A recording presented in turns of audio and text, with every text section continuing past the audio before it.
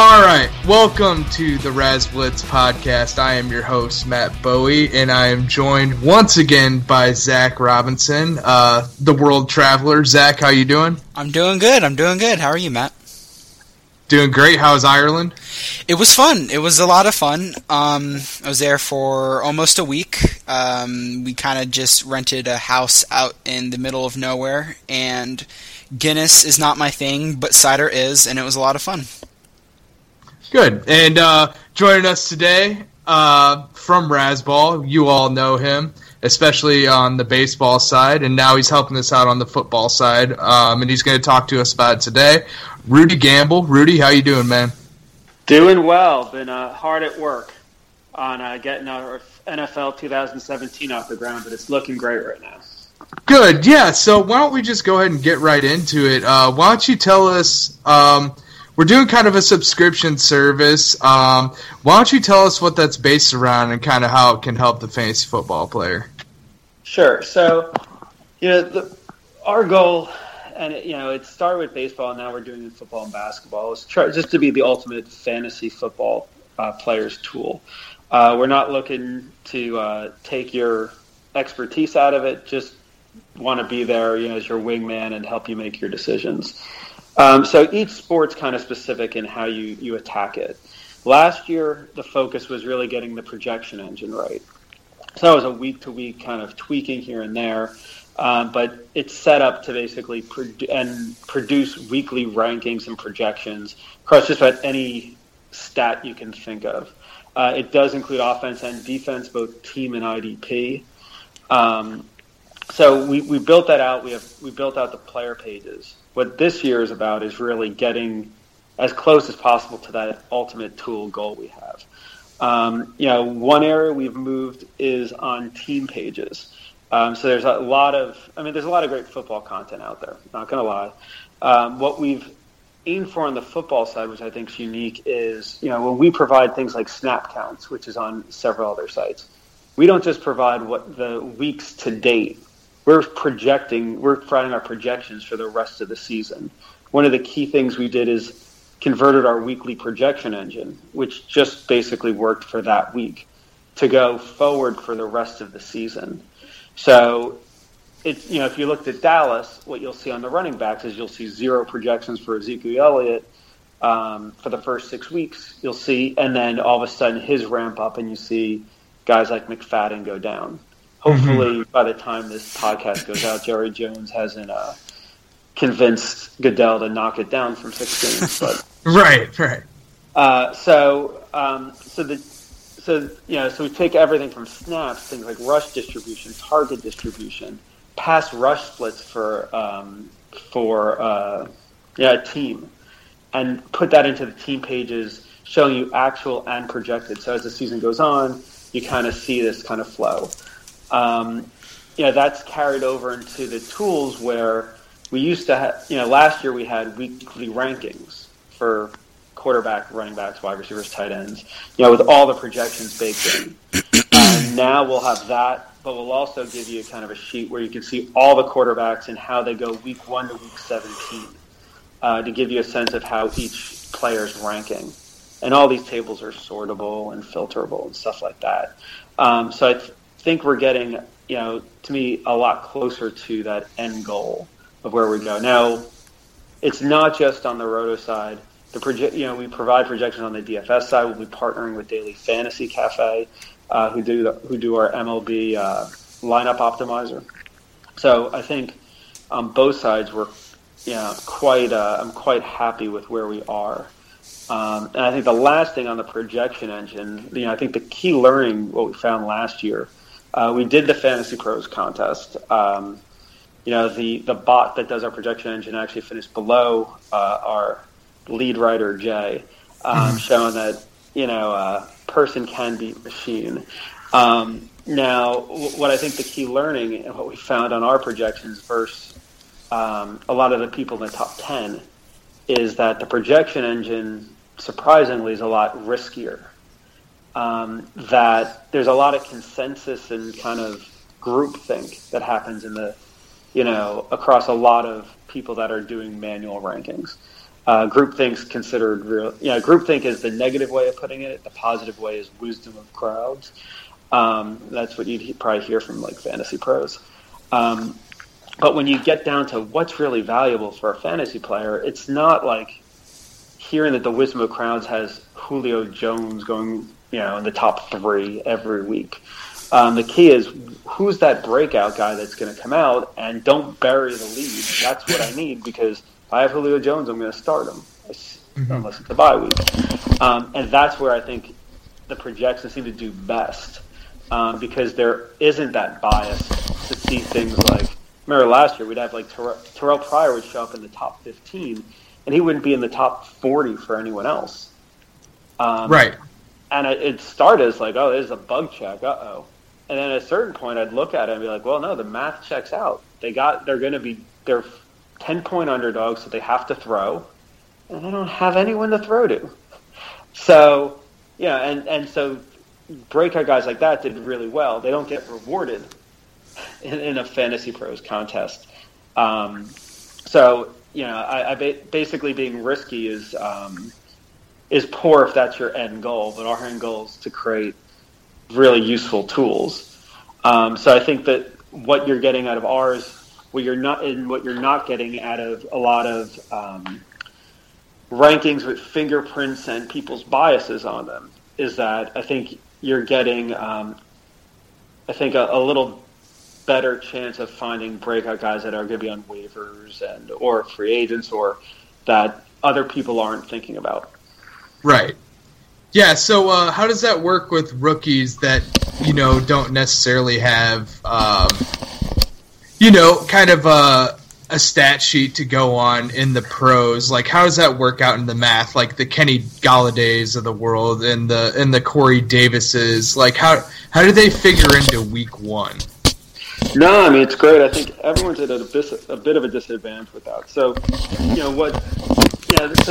the way the projections work is you have a few things. One is you're figuring out the guy's role, and that tends to be found through some public depth charts, and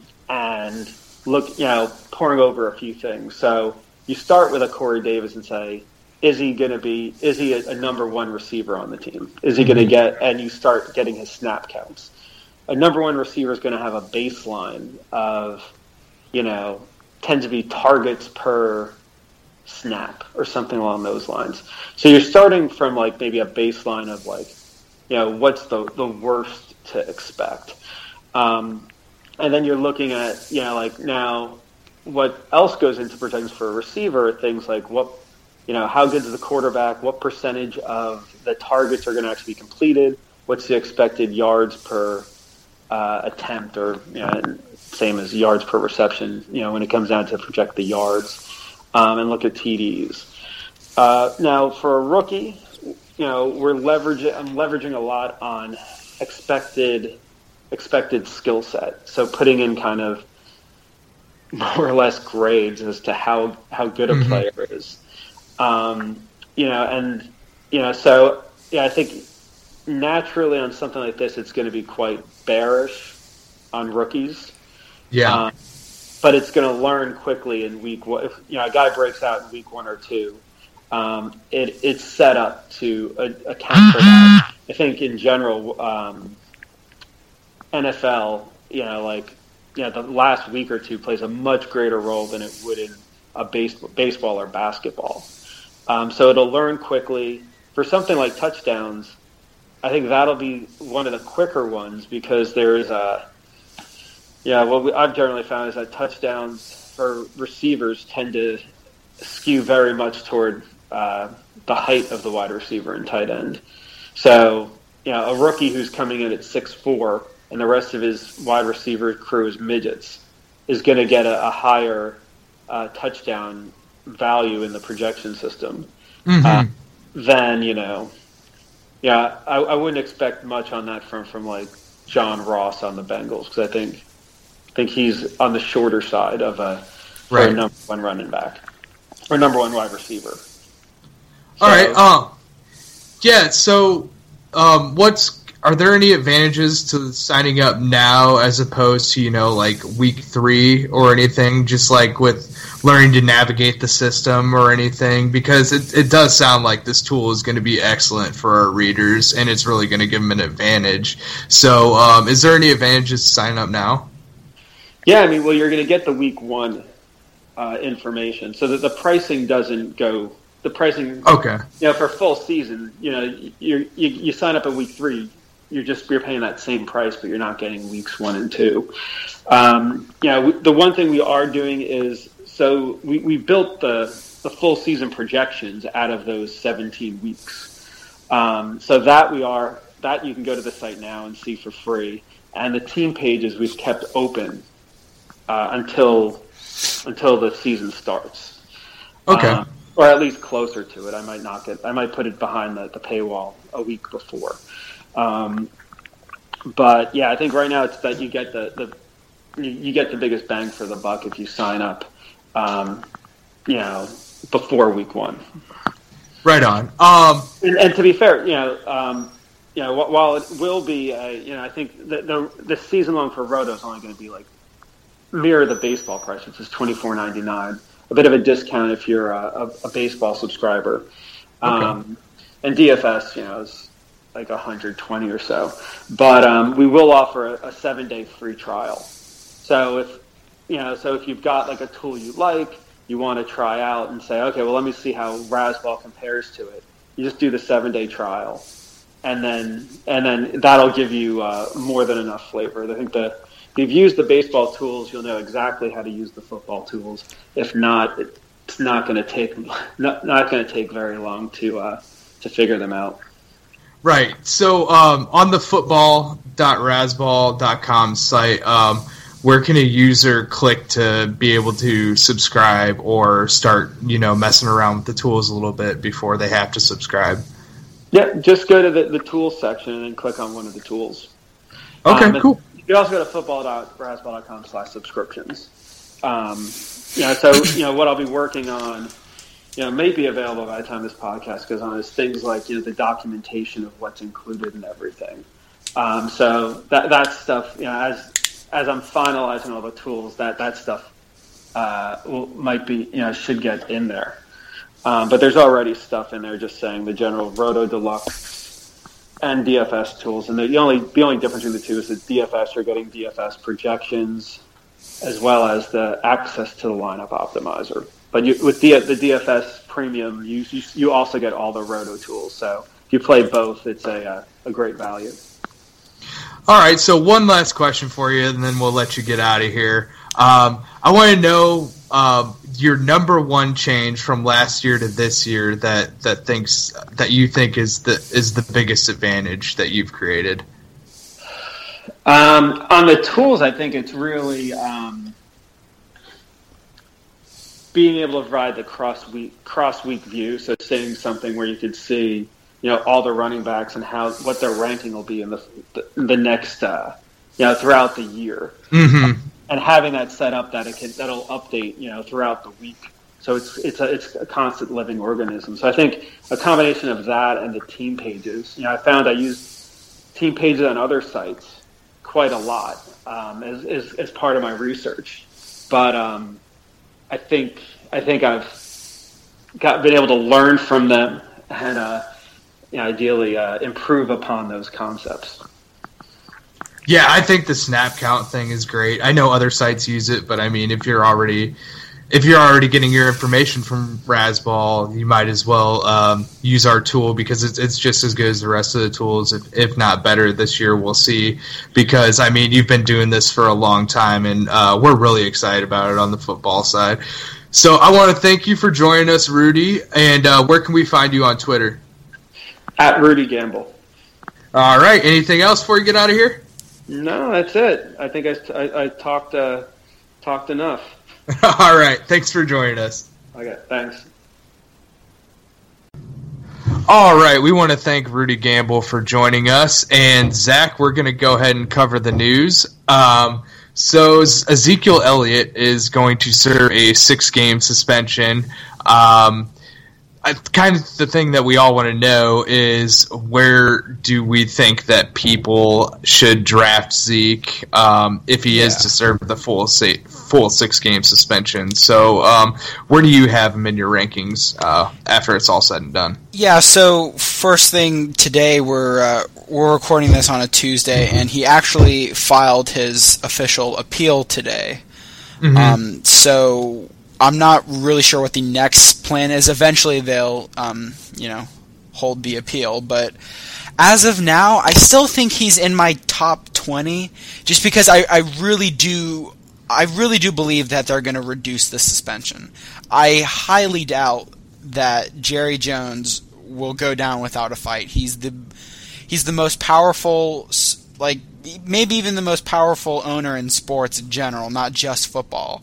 And so I highly doubt that he'd let his star player go down for 6 games without a hard-fought appeal. But if it stays at 6 games, I still think the production with the remaining, 13 or 14 games or so. Not 13 or 14 games. That's great math, Zach. But with the rest of his games in the NFL, he does have that week 6 bye, I believe. So he also misses week 7. But I still think that just the production is there for him. He's a talented running back. He's playing behind quite possibly the best offensive line in football.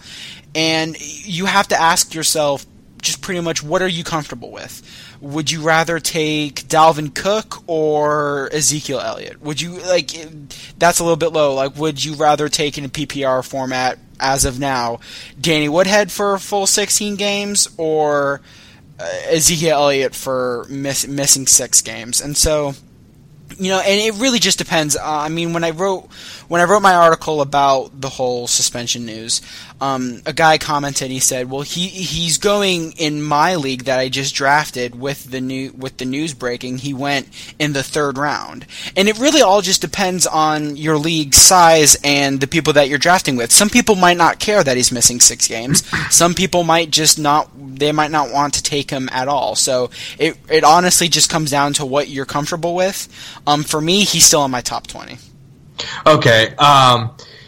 So the way I'm approaching it is I think that the suspension is going to stay at 6 games, simply because I think the NFL ran such a thorough investigation on it, and they're really cracking down on the domestic stuff. They have to. Yeah, they have to.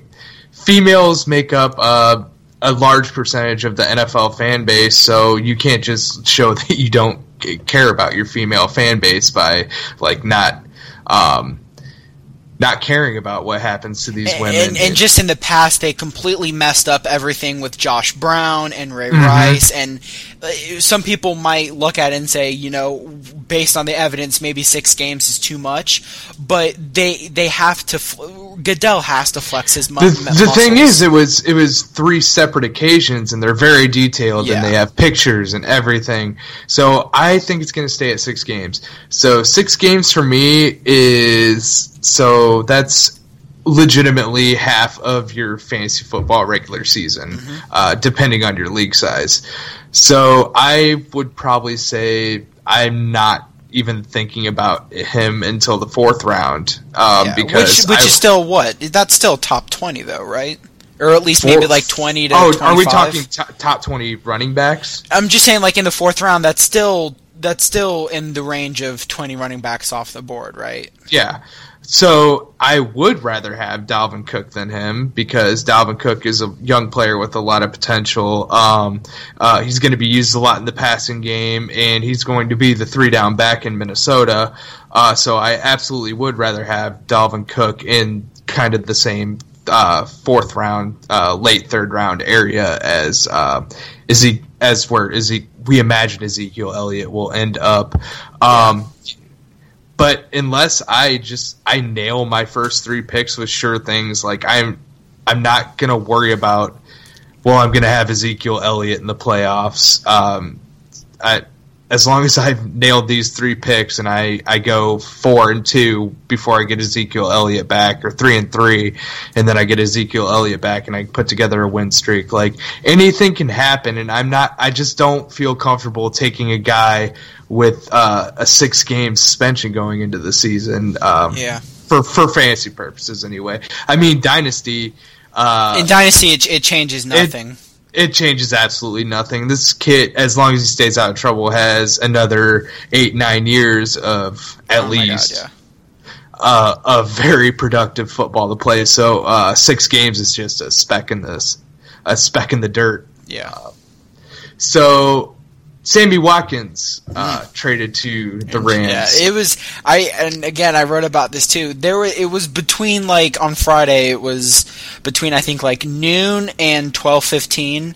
Like, in a span of 15 minutes, Elliott was suspended 6 games. We got complete confirmation that. I was sitting at I was in my school's journalism room, typing away an article about Elliott to get out to RazzBall. And then all of a sudden my brother looks at me and goes, he said, "Zach, Sammy Watkins just got traded to Los Angeles." I was like, are you kidding? I was like, yeah. And so I think I texted you and Jay. I was like, guys, I'm going to need some help here.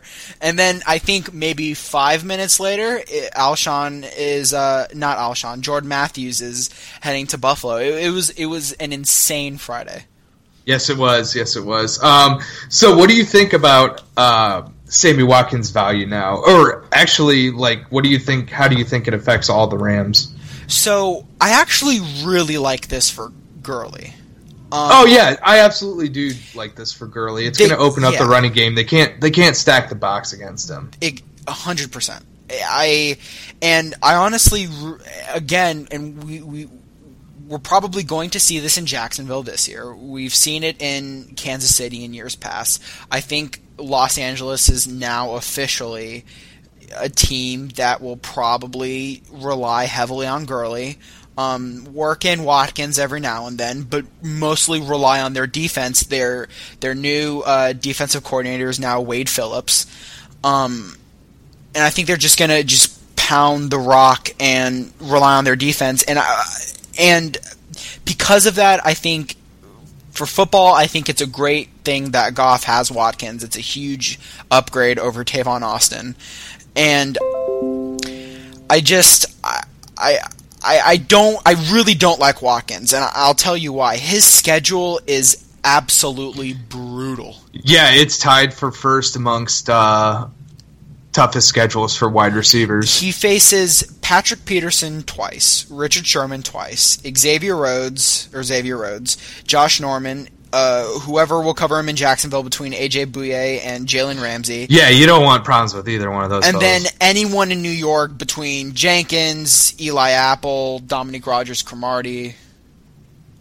It's brutal. Goff is throwing him the ball. So unless you want to maybe use a mid to late round flyer on him, maybe I'm overreacting to just a bad schedule. But with that, and Goff has yet to really wow us so far. I watched his first drive of the preseason game against Dallas. I mean, he looked fairly more comfortable than he did last year, but like it wasn't impressive. He just doesn't have enough zip on the ball for me, really. I don't know. It's something about him. Yeah, and things can change. This is only his second year, but I totally know what you're saying. I just have this feeling that it's not going to pan out. Who am I thinking of? Jordan Matthews. Jordan Matthews. I'm sorry. Were you thinking of something else to say? Yeah, it was Tavon Austin. So this might open up some more room for Tavon Austin. Yeah, it definitely could. So what do you think about his fantasy value with Sammy Watkins? He's if you're playing in a deeper league like 14 or 16 teams and you're just going to use a late round flyer on him and just hope and pray that maybe defensive coordinators will ignore him for Sammy. I really don't. You're not getting him in. I wouldn't advocate for spending a pick on him in 12 or 10 team leagues. Nah, I really don't care what the Rams do with their team. Is as far as Tavon Austin goes, I think he's a specialty player, and that really doesn't help us in fantasy unless you're someone who's really special like Tyreek Hill. But Jay Cutler to the Miami Dolphins. I'll kind of skip over Jordan Matthews because he just got injured, and I guess we can talk about Buffalo as far as Zay Jones is concerned. So a report came out today, actually, that he's been lining up on the outside during practices instead of the slot. So it'd be him and I could imagine Anquan Bolden with a healthy, presuming Jordan Matthews playing in the slot. So what do you think about this receiving core? So I think it's interesting.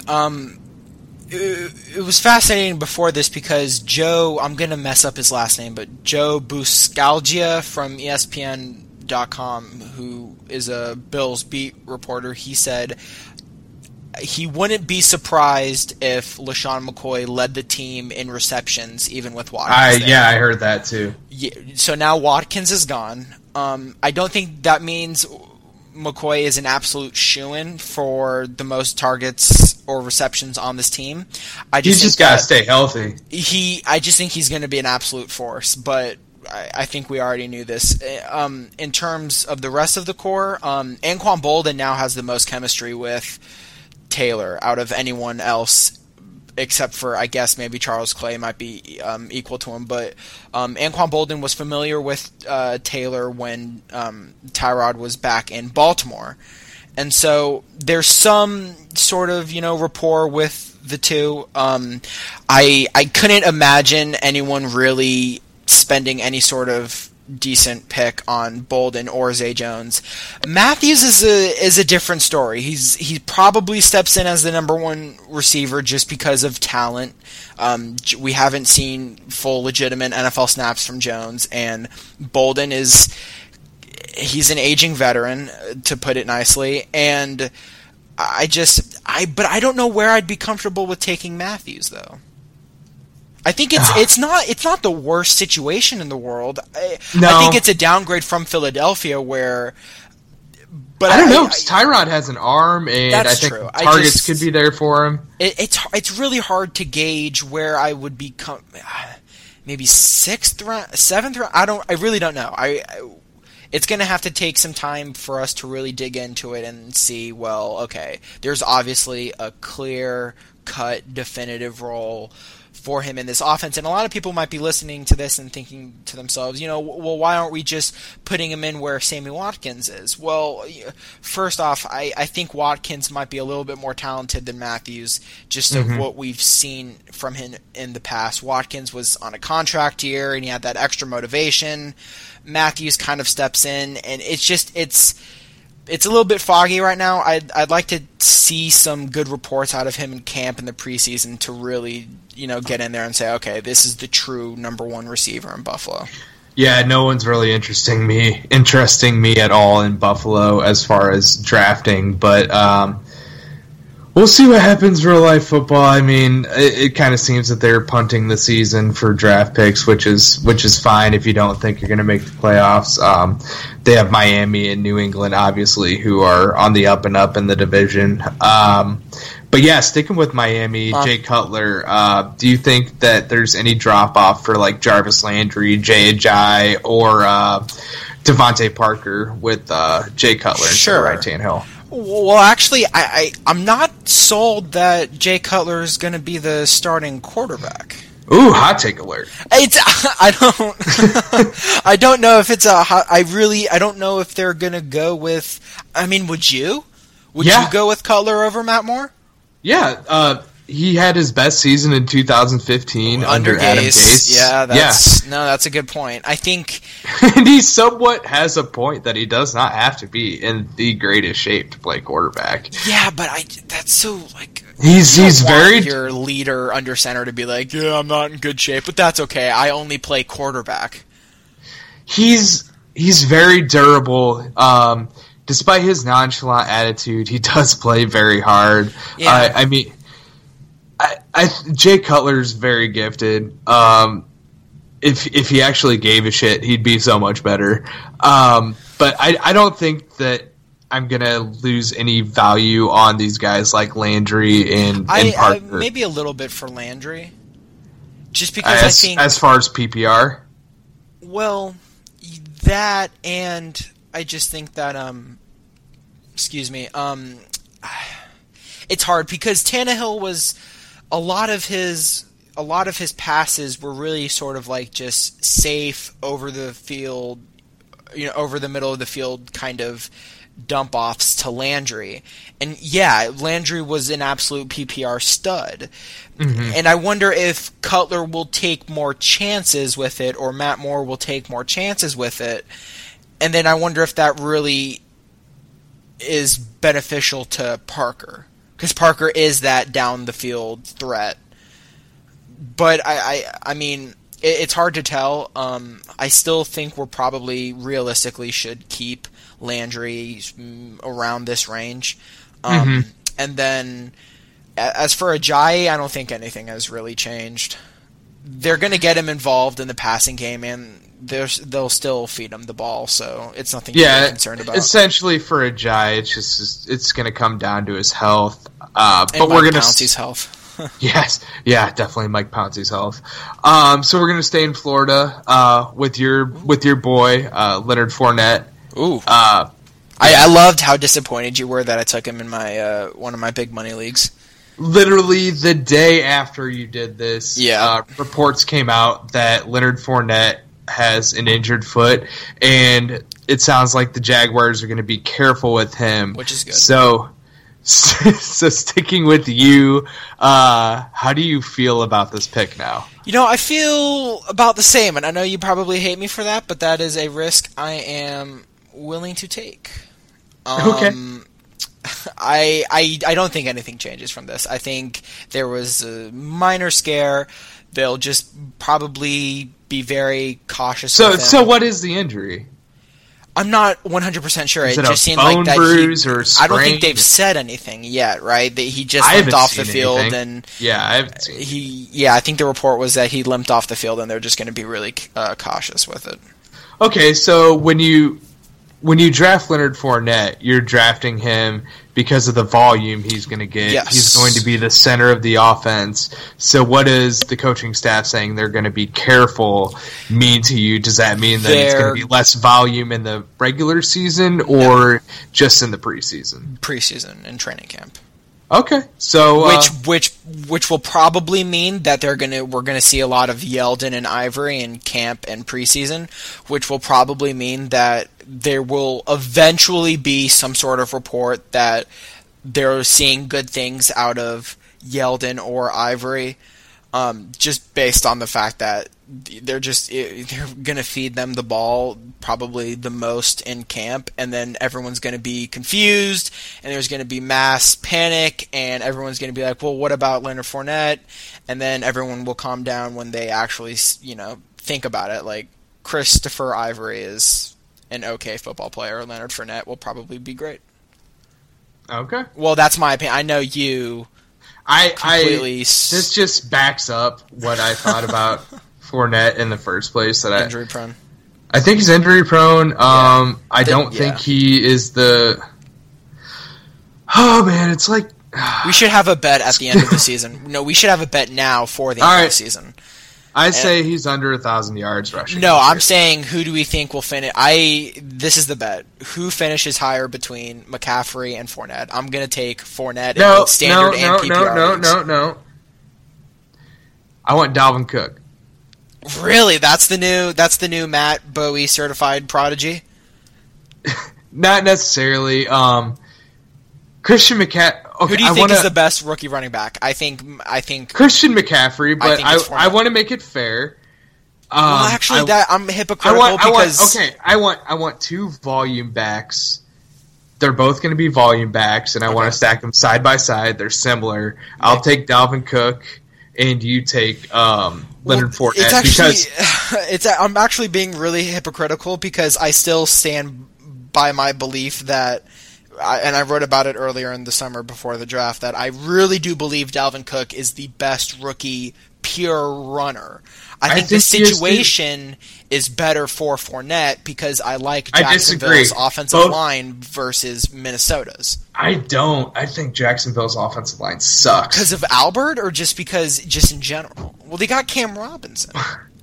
Yeah, but first-round offensive linemen do not perform well historically. Okay, tell that to Dallas. They're all freaks in nature. Well, yeah, but they were all rookies, Matt. I'm talking about outside of one team.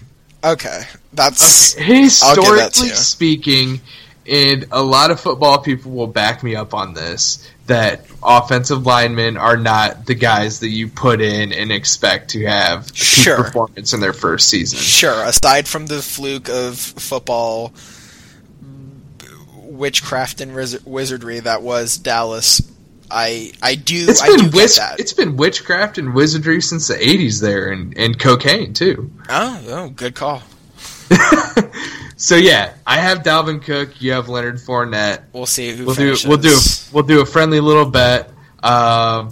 Standard points, most fantasy points throughout the season. Interesting. Well, we'll have to revisit this at the end if we remember. We won't remember because something fluke will happen. Like, oh my God, Tom Brady's out for the season. Who cares about rookie running backs? Right. So yeah, we're gonna go ahead and talk about draft strategy because I know you wanted to talk about that. But first, Zach. Yes. How do you collect money for the leagues that you commission?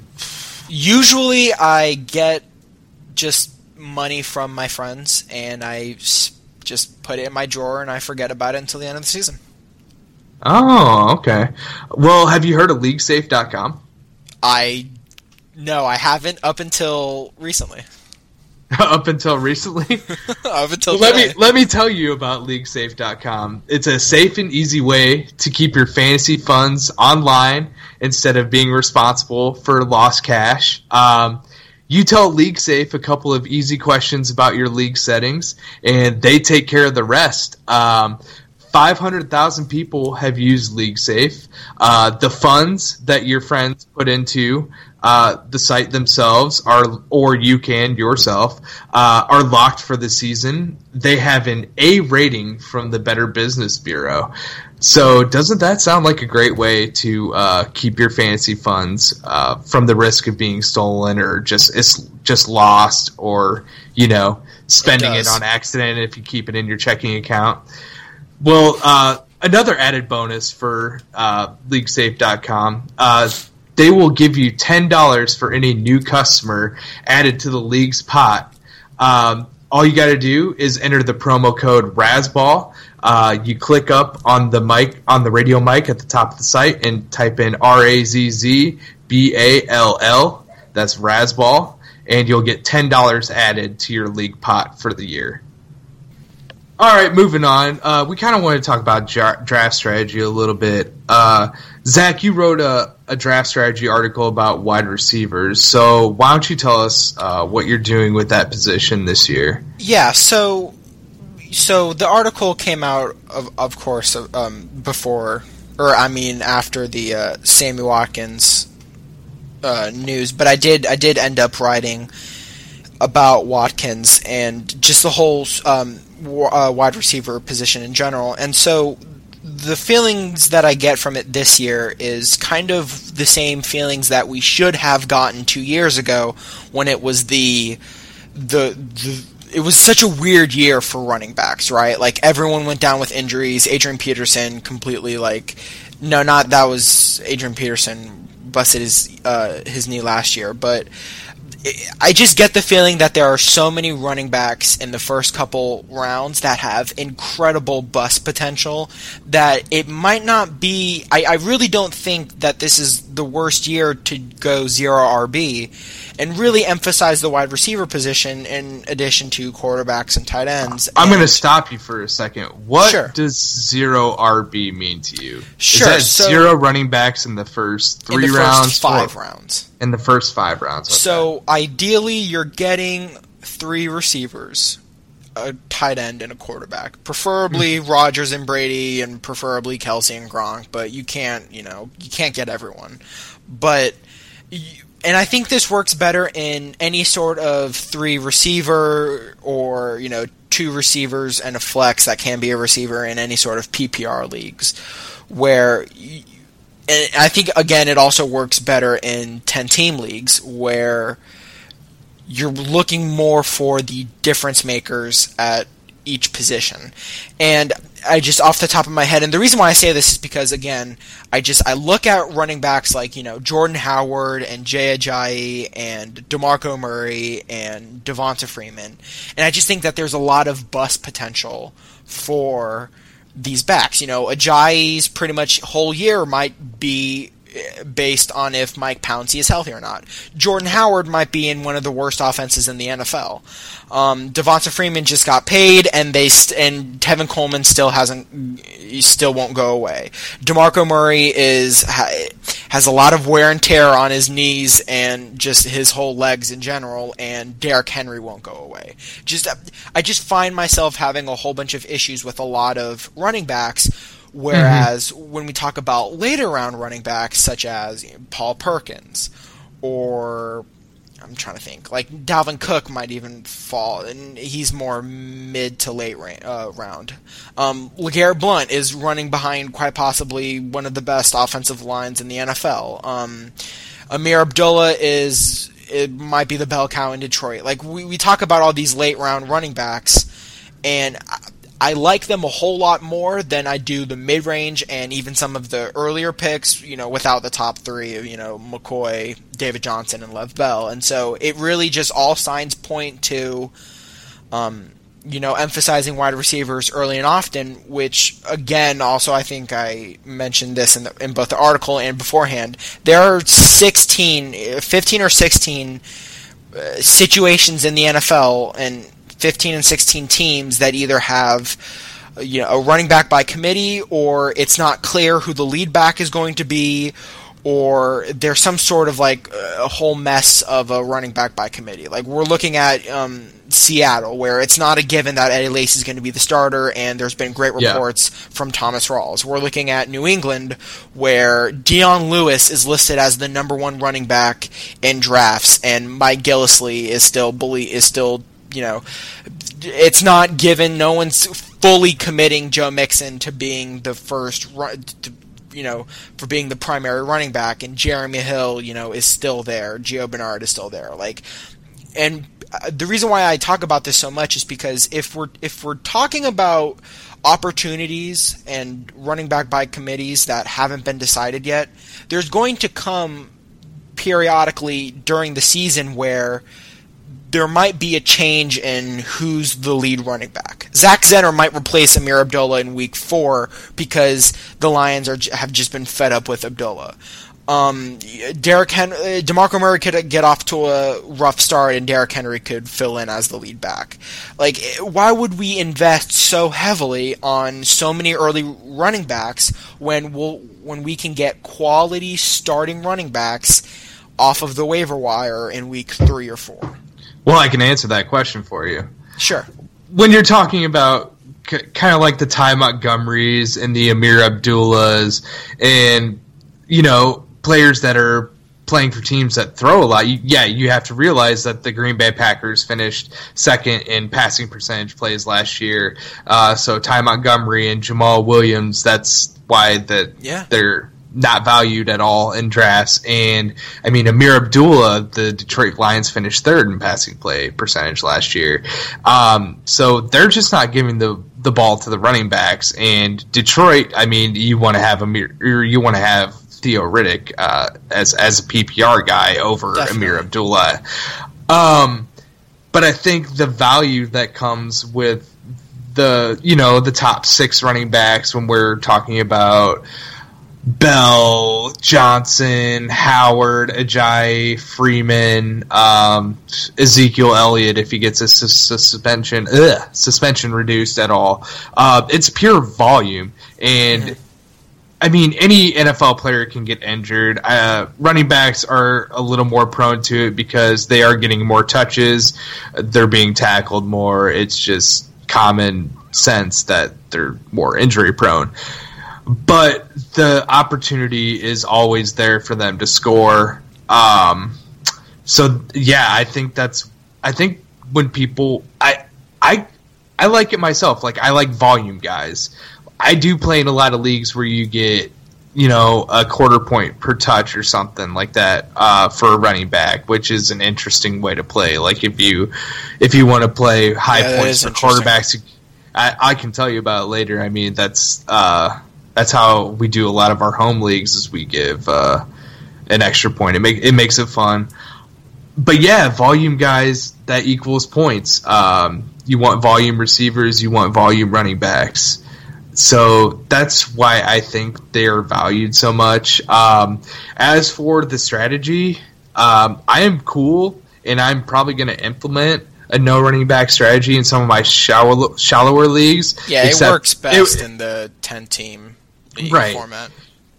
I think I'm comfortable without a running back until the 4th round, because the third round is really ugly this year. I mean, it really is.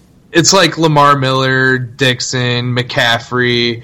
I love McCaffrey, but I mean, it's a risky pick. Yeah, there's a lot of like Spencer Ware and Carlos Hyde are still being drafted in the 3rd and 4th round. Like that should not happen. So I would much rather, if you have a flex spot. I'm not a huge take tight end early guy. But, I am when it's the right player. It's not Gronk for me this year, man. That back. I understand that. I think you can spend Travis early. Kelce, though. Yeah, I think you can spend an early pick on Kelce. I am perfectly fine with, as of now, Jordan Reed, and I love Jimmy Graham this year.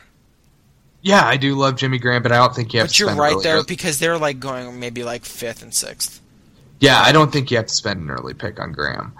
But getting back to it, I would have no problem taking 3 prime wide receivers. Say you go Julio Jones or Odell in the 1st, if you're high enough. Take maybe T.Y. or Dez.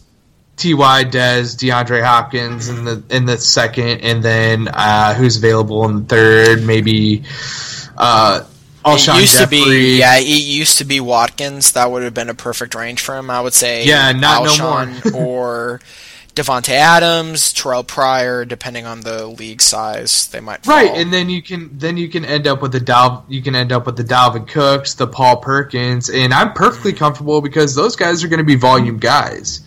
Oh yeah. So yeah, as long as we're not going into the 5th round without a running back, like, I am perfectly comfortable not taking running back. Yeah, there's a lot of high upside options later on in the draft, and if some people might be listening to this and thinking to themselves, this sucks. I don't want to go this long without a running back. I still think there are a lot of high upside later round receivers. I think there's names like Martavis Bryant. I think is the poster child for mid to late round high upside receivers. He's going right now towards the early 6th round. I think we're forgetting thinking of other names like the best receiver in all of football, Kenny Golladay. I don't like to talk about myths. And then I think I told you this off the air, but just for the people listening, I think my favorite tweet of all time, this guy tweeted out, he said, fantasy football wide receiver rankings according to NFL Twitter, and it was like number 1 Kenny Golladay, number 2 Martavis Bryant, number 3 Antonio Brown, and it was like, oh my god, Kenny Golladay is being hyped up so much, and it will only rise more and more if he starts to like legitimately produce in the next couple of preseason games. He did legitimately produce. No, I'm saying like if he continues to do so. Of course he's going to. He's the best receiver in football. No. I'm on the hype train. You made excellent points in the article that I quoted you on. Like, yeah. I'm comfortable with Kenny Golladay anytime after the 10th. After the top 100, I'm comfortable with Kenny Golladay. I think there are some other actually good later round flyers with names like Jamison Crowder. I think he's going right now in the eighth round. I think he has some legitimate upside. Absolutely. Willie Snead, I think, is a perfect later round receiver. He's going to end up being drafted in the top 30. Right now, his ADP's in the 8th round. So So what? How as far as wide receivers, where is that? 34th. 34th. I think he is going to come down into the top. He should. I mean, I'm going to draft him as a top 30 wide receiver. Like I'm not passing on Willie Snead this year.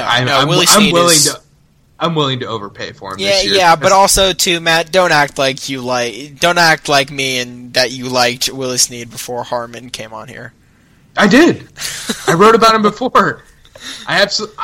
Harmon didn't come on before I released my NFC South, and go back and read my NFC South. Yeah. Oh, interesting. Oh, yeah. No. You're right. I'll let you get that one.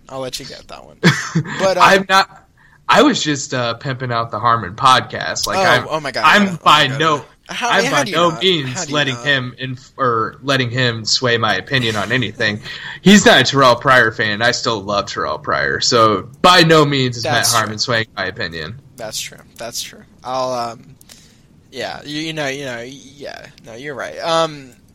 I also think two more names. Ben King just wrote, for the people that follow him. I think he goes by Benk. Right? Benk? I think that's how you pronounce it. Benk. Whatever. Ben King just wrote a great piece. Everyone should go check it out on football.razzball.com. But he wrote about Pierre Garçon, and I think he's right now the 37th receiver off the board. He's the mid-9th, and again, I think another name that people should... I don't know why he's being drafted so late. Cameron Meredith. He's going... Cameron Meredith, I could care less for, but Pierre Garçon. What are your grievances? What's he done? He's been better than Kenny Golladay. No, I'm not saying I'd rather have Kenny Golladay than Cameron Meredith, but I would much rather have Pierre Garçon. He produced with Alshon still there. Alshon is no longer there. Everyone else on that roster are absolute all-stars from 2012 and 2013. They got, Kevin White has not proven himself. Marcus Wheaton isn't going to push him for the job. Well, he has broken finger now. That's true. I just think he produced with Go Brian back Hoyer. And look at his game logs. I mean, he had a couple games. Yeah, and he had a couple games, and I think you're paying for... And he's now a third-year wideout, which is... Pierre Garçon is much more consistent. Sure. And I think there's a better opportunity, but I still think both wideouts are exceptionally great late-round flyers. Fuck that Cameron Meredith stuff. I'm not drafting him. I like Garçon though. I really like, and I think if you're looking for one certified Razzball player that everyone can agree on, I think it's Pierre Garçon. Yeah, absolutely. Like Ben King, Ben likes him. We like him. I think Jay likes him. T-Hole probably. If you went up to T-Hole and you're like, we'll find out in early September when T-Hole. If you went up to T-Hole now and you asked him about Pierre Garçon, he'll probably be like, And that's the if anyone can get the T-Hole grunt of approval, that's how you know they're legit. And I think Pierre Garçon gets that approval. All right, man. Anything else? I think there are only really two names that I'm trying my best to stay away from in 2017, and that's Brandon Cooks and Allen Robinson. Wow, I did not think you'd say Brandon Cooks. No, I still can't believe he's on the Patriots. I think I don't know how the NFL let us get Brandon Cooks. I think Brandon Cooks is going to be a stud, but I don't think he's going to be a stud in fantasy. They're just there are way too many mouths to feed in New England. They've still got Edelman, they still got Gronk. Brady's not going to ignore Hogan or Malcolm Mitchell or Danny Amendola. They got Dwayne Allen, for crying out loud. He's serviceable. They're probably going to roll out more two tight end sets. They still got James White out of the backfield.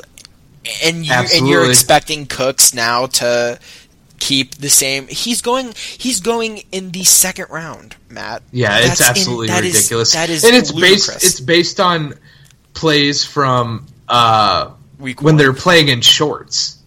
That's true. Yeah. People are seeing Matthew Berry's tweeting out these amazing Brandon Cooks catches in the end zones. At the Jaguars joint practice. Yeah. Everyone looks fantastic in shorts. No, you make exactly. Exactly. Well, we can find you on Twitter at @RazzBall_Zach. What do you have in store for us this week?